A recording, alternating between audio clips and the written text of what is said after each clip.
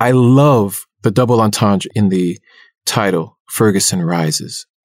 You know, the idea that, yes, Ferguson is being razed to the ground. At the same time, Ferguson is rising high out of the ashes of this darkness that has been exacted on the people of Ferguson by the police officers and this history of racism and bias. Hello and welcome to Here's to Life with Tori Reed, presented by Victory and Noble, a storytelling company with executive producer Patrick Howell. Here's to Life with Tori Reed was brought to you in part by... We are pleased to share that we are staying healthy and hydrated throughout this edition of Here's to Life with Tori Reed, courtesy of our partners at Vivro Water, a sustainable solutions company that mirrors our commitment to clarity, focus, and a better world. Vivro's water solutions for business have already helped divert tens of millions of wasteful plastic bottles from landfills and waterways. Every day, Vivro systems across the globe help forward-thinking companies transform their own on-premise water into a source for pure and reliable filtered hydration. Let Vivro help you and your business leave a legacy of stewardship, health, and wellness that will literally make you feel good inside. Go to vivrowater.com, VIVREAU water.com for more information. We want to, by Michael Brown Sr.'s example, we want to offer young Black men the space to understand that you can be masculine, you can be a man, but you can also have feelings as well. You know, you can, you don't have to be robbed of the three-dimensional nature of your humanity. You have the space, and and we want to honor your feelings. We want to support you in that, and I think Michael Brown Sr. does that in a way that I think really allows sort of the every man to see the role that he can play in dealing with trauma and supporting others in dealing with their trauma in a healthy way, right? You know, because there are lots of options that one could choose, and choosing the healthy response is what some of our youth forget. Like they're responding, you know, via their emotions, via their trauma, which is understandable. But we can also make it to the other side. We can also experience, find some sense of purpose in that. And I think Michael Brown sets that example in a great way that we want to utilize this film to continue to do as well. This is filmmaker Mobolaji Olambiwanu, using his filmmaking as a platform for social change in his Academy Award consideration film, Ferguson Rises. Ferguson Rises is the inspiring story of the residents of Ferguson, Missouri, a small town that suffered a powerful loss of a gentle giant, Mike Brown, and became the flashpoint for a modern-day civil rights movement. In part one of our two-part series with Ferguson Rises, we speak with Aloe Blacc, who is using his megaphone and international standing as a folksy singer and Grammy Award-winning artist to underscore dignity and humanity of our universal movements towards humanity and a greater future. Themes of affirmation, inspiration, and motivation are present in his signature song for Ferguson Rises. Let's listen to the entire interview. Thank you, Aloe Blacc. Thank you, Mobolaji, for being here today. We're going to start with Aloe Blacc. Aloe Blacc, Grammy-nominated musician, singer, songwriter, philanthropist, and activist. To me, Aloe Blacc is very grounded, emotional, profound, very passionate, highly respected, and has had an enormous amount of success. R&B, folksy, country, raised on genres like salsa, merengue, hip hop. You cannot put this man in a box. He is not to be defined. He's timeless. He's priceless. He's a music maker. Many think he is the most underrated artist in history, and yet many think he is one of the greatest singers ever. Aloe, your first award nomination was for Best International Breakthrough Act and Best International Male Solo Artist in 2012, I believe. Glad to have you here. You identify yourself as a son of Panamanians. You grew up in Orange County, and I think you see yourself as a citizen of the world. Am I correct with that? Absolutely. I do see myself as a citizen of the world. When I grew up in Orange County, I was one of 5 Black kids at my school. And the Black experience that we all had was extremely different. You know, one of my friends is Nigerian, so his experience was different from mine, being Black Panamanian, more of a Latin experience in the home, which was different from the African American friends whose families were in North America for potentially centuries, certainly for decades. And then when I graduated from high school, I went to university. When I graduated from university, I started traveling extensively. Every year I was somewhere else in the world during the summer or a winter. And I started to get a sense of the world outside of the small town that I was raised in, which I feel like I already had a glimpse of that because I'd visited Panama before and experienced my parents' homeland and upbringing. So I got to see, growing up, something different than what was portrayed on television and what was normal in my neighborhood. You sound like our exec producer, Patrick, who is a son of a Panamanian and a Trinidadian, and he had an experience like yours growing up around the world. And that's priceless. It really is. And I think it comes off through the way that you tell stories and your art and your creativity. Yes, I've tried to use my voice in a way that is putting together words and emotions, feelings in a way that ties us all together. You know, I've made a point in my music not to genderize my songs. And I'm also just, very aware that when I'm on stage, I'm seeing people from all walks of life, many different generations. And I want my songs to always resonate, from the 3-year-old to the 83-year-old. But you achieved that. Let's talk about your song, The Man First. That song is power. I was looking at the official video before we began, and I know that song peaked at number 8 on the Billboard Hot 100 in the US, and then peaked within the top 10 charts in Australia, New Zealand, Ireland, and Sweden. I love that it gives tribute to our culture and our beloved figures of the 60s and 70s, from racial injustice to Malcolm X to Dr. King to Ali to Selma to the 1968 Olympic Black Power salute. How did that all come to be?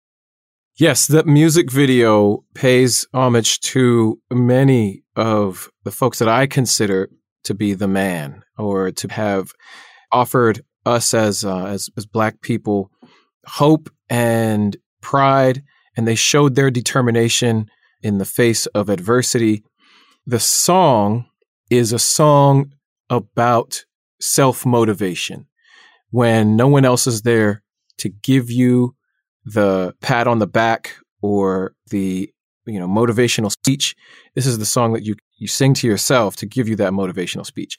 In the music video, I wanted to pay homage to figures like Martin Luther King, figures like Malcolm X, Muhammad Ali, who took on so much of the responsibility that I believe we all have to fight for justice, fight for rights and dignity of Black people, but beyond that, fight for the dignity of human beings.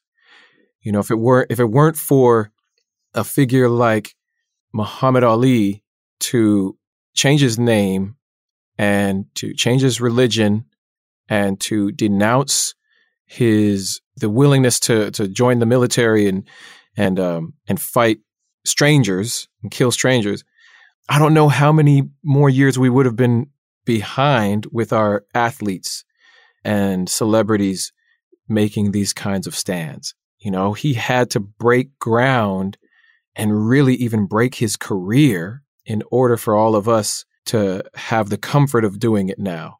And we see it's still ongoing. There's still folks whose careers are broken because they take a stand. And those are the kind of folks that this particular song was written about. And I feel like this video helps to depict in a major way. As a recording artist, a major recording artist, I made a promise when I signed my label deal that I would use my voice for positive social transformation. And I get a chance to spend, X amount of thousands of dollars to depict whatever I want associated to my music. And so with that, I recognize the megaphone that I have, and I try to associate my songs with some sort of visual that is about either a nonprofit organization, a social movement, or just a concept that is about dignity and humanity. And so this particular video was one of those opportunities. And as you were saying before, I don't really stick to any one particular genre, but I feel like the themes that I do best are themes of motivation, of affirmation, inspiration, and motivation. So I call it AIM. Like my style of music is this acronym that I've divined after listening to myself for so long. Well, you lent your voice, your heart and soul to a thoughtful and very powerful song in the documentary Ferguson Rises, which is why we are here today. The Other Side. It was written for the film, and it's creating visibility like the song Glory did for the movie Selma, which won Best Original Song for both an Academy Award and Golden Globe in 2015. How was creating and performing this particular song different or meaningful for you? Okay, well, just to be clear, the song was written prior to the film, but I believe it's because of the mind state that I'm in when I'm writing songs is very much the mind state of speaking words that I believe people need to hear and that could be comforting and that can elevate our existence. We see in the film Ferguson Rises the tragedy of Michael Brown Jr.'s death, the murder by a police officer. We see the grief of his community, his mother, his father, and we recognize that life has to go on, but as life goes on, we have to make sure that we do not repeat the same traumas over and over again. And so what Ferguson Rises really is about is pushing for change so that we don't have to constantly be re-traumatized and we can make it to the other side of this trauma, not just getting through the grief that we feel. I don't think you can ever get over the death of a loved one. But if you can make it to the other side where that grief no longer brings a tear, the grief brings a smile, if that makes any sense. The memory of the person who is no longer with us. And then also make it to the other side of the practices, the social norms, the injustices, making it to the other side of how we operate on a daily basis is really important. I love the double entendre in the title, Ferguson Rises. The idea that, yes, Ferguson is being razed to the ground. At the same time, Ferguson is rising high out of the ashes of this darkness that has been exacted on the people of Ferguson by the police officers and this history of racism and bias.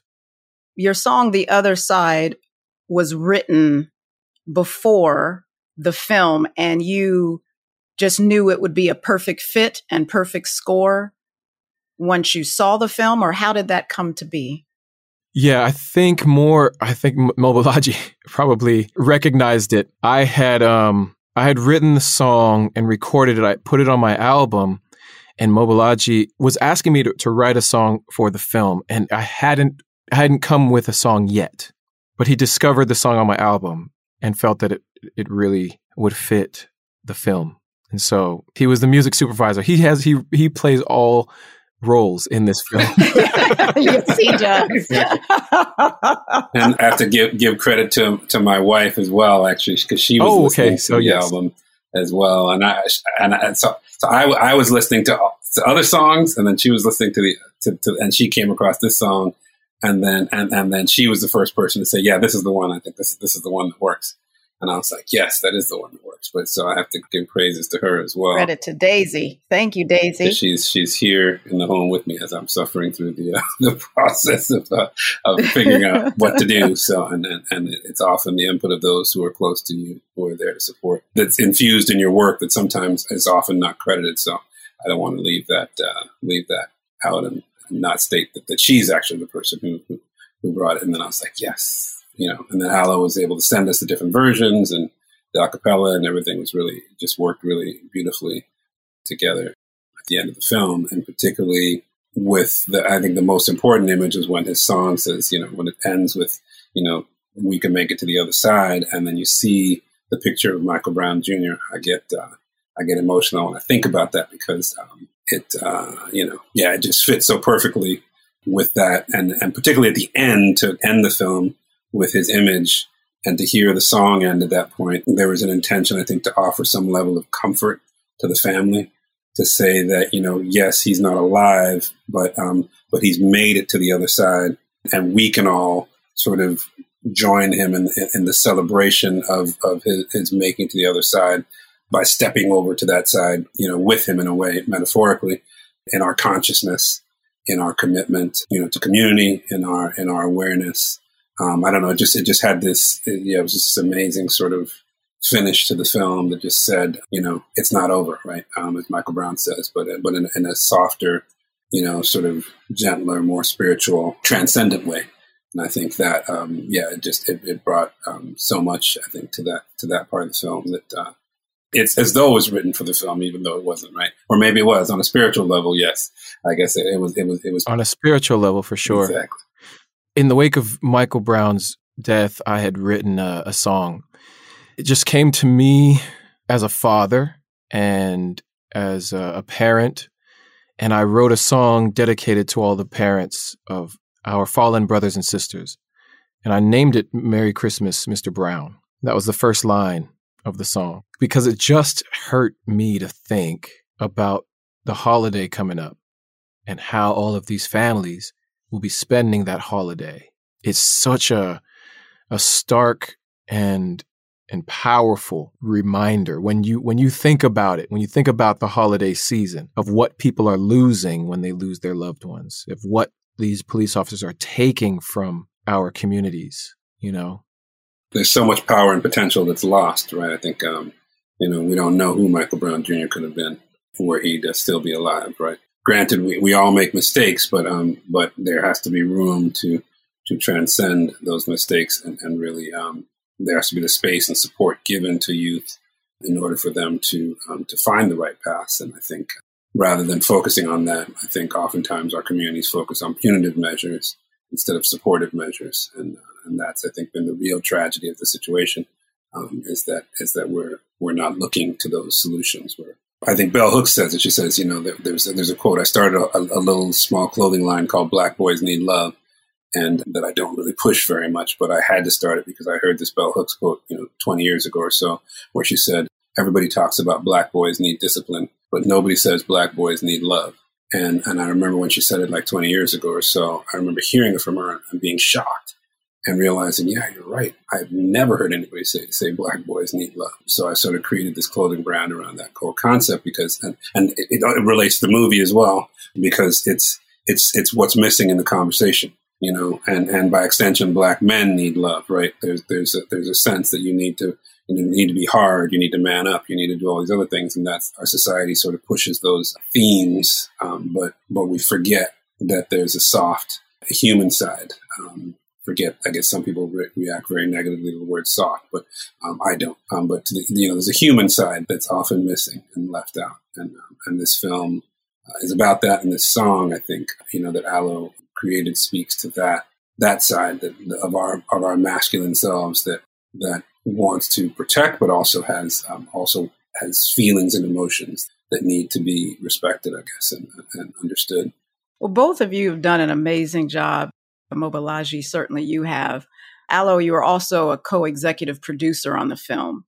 And I love how you've approached this process with your spirit and your intention behind this part of the journey with the film, being the marketing and the promotion of it. You've said it's important to be sensitive when it comes to publicity and marketing the film, and that there's a balance of compassion and staying focused on the big goals, hope, love, beauty, and not being disrespectful to the circumstances of what Ferguson Rises is essentially about.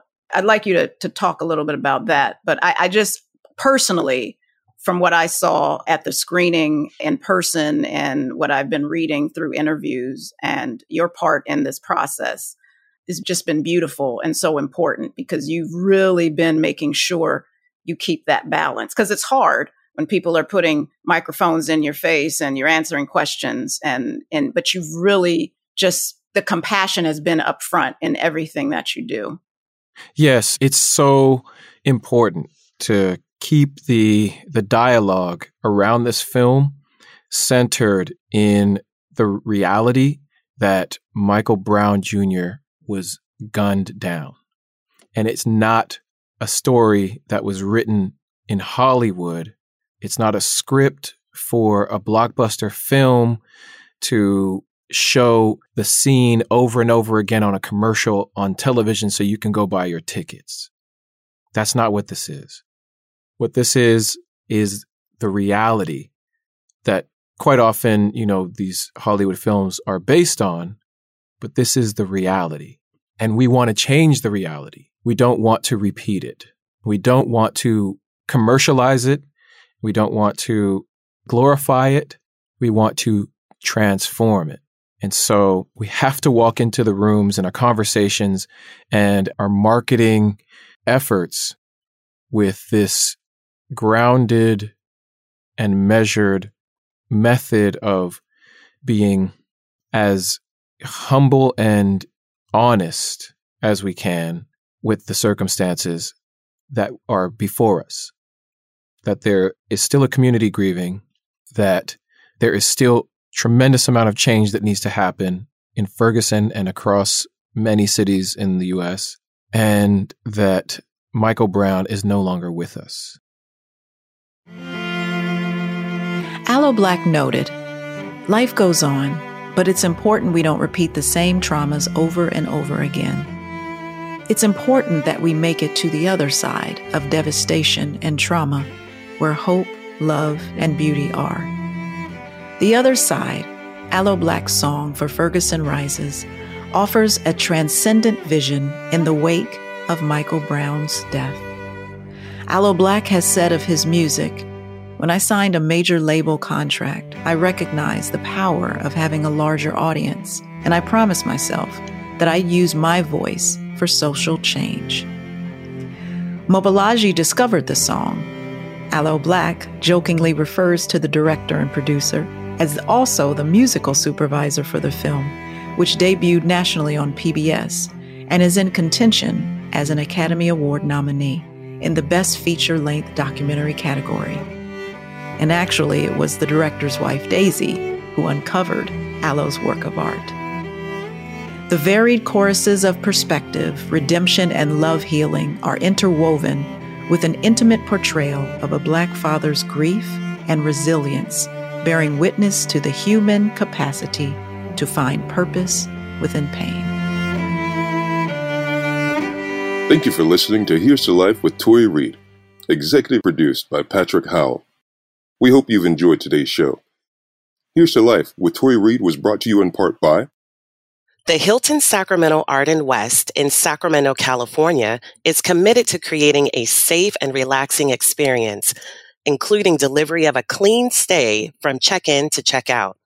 Located a couple of exits from downtown Sacramento and California's capital, our hotel provides a world-class stay, amenities, and rooms at the center of the California experience. California is a world-class economy with visionaries, doers, and dream catchers at its heart. Our mission, as with Here's to Life and Getting Deals Done, is the highest possible expression of excellence business moxie, humanity, and client care. As the world moves at a fast and sometimes hectic pace, we will provide you with a peace of mind. The Hilton Sacramento Arden West is here to make your experience a better one. We look forward to receiving you. I am Ginger Levert, Director of Sales and Marketing at the Hilton Sacramento Arden West. Our focus is on the customer experience and a pristine excellence. When you travel to Sacramento, stay with us and I guarantee your peace of mind. Check back with our page, here'stolifeeveryday.com, for new episodes every second and fourth Sunday of the month. And if you like this show, don't forget to hit subscribe and be sure to leave a comment, rate, or review wherever you're listening, and share it if you can. So, here's to life, today and every day. So long for now.